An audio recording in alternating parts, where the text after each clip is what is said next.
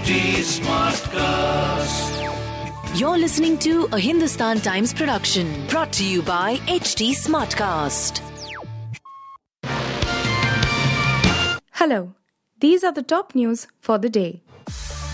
The Supreme Court has wrapped up 6,844 cases since Dhananjay Chandrachud took over as the new Chief Justice of India, CJI, on November 9th, staying ahead of the curve by disposing of around 1,000 more cases than those filed during the same period. As many as 5,898 cases were filed between November 9th and December 16th, the last working day before the Supreme Court closed for winter vacation. Of the total 6,844 cases disposed of over 29 working days, 2,511 cases were bail and transfer petitions, involving matters of personal liberty and family disputes, according to data released by the Supreme Court administration on Monday.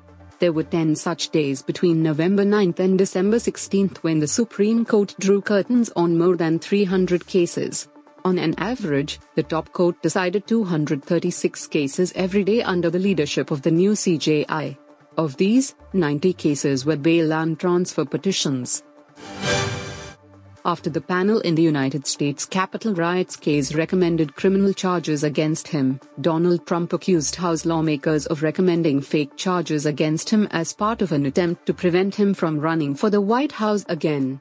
The fake charges made by the highly partisan Non-Select Committee of January 6 have already been submitted, prosecuted, and tried in the form of impeachment hoax number 2, Trump said in a post on his Truth Social platform. "I won convincingly." Harvey Weinstein was found guilty Monday of rape at a Los Angeles trial in another #MeToo moment of reckoning, 5 years after he became a magnet for the movement.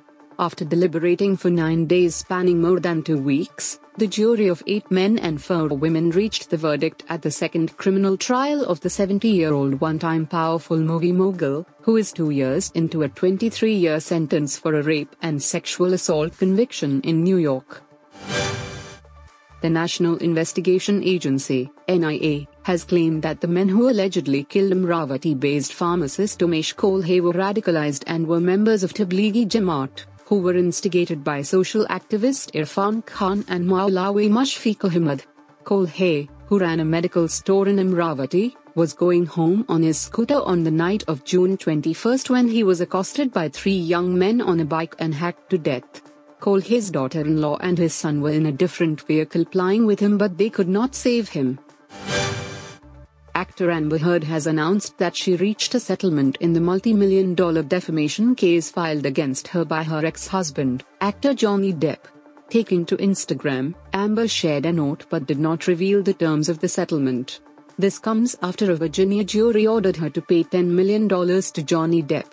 Amber's note read, "After a great deal of deliberation, I have made a very difficult decision to settle the defamation case brought against me by my ex-husband in Virginia.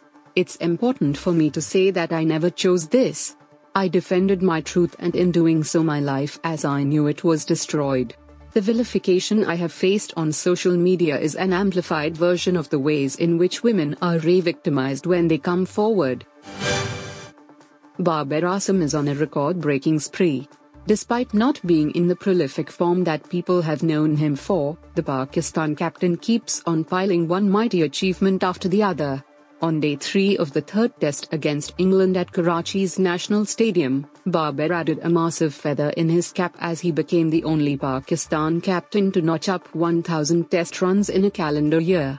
Batting during Pakistan's second innings, Babar scored 54 off 107 balls and in the process, went past decorated former captain Inzamam ul Haq, who had tallied 999 runs from 7 tests way back in 2005. You were listening to the HT Daily News Wrap, a beta production brought to you by HT Smartcast. Please give us feedback on Instagram, Twitter, and Facebook at HT Smartcast or via email to podcasts@hindustantimes.com. Until next time. This was a Hindustan Times production brought to you by HT Smartcast. HT Smartcast.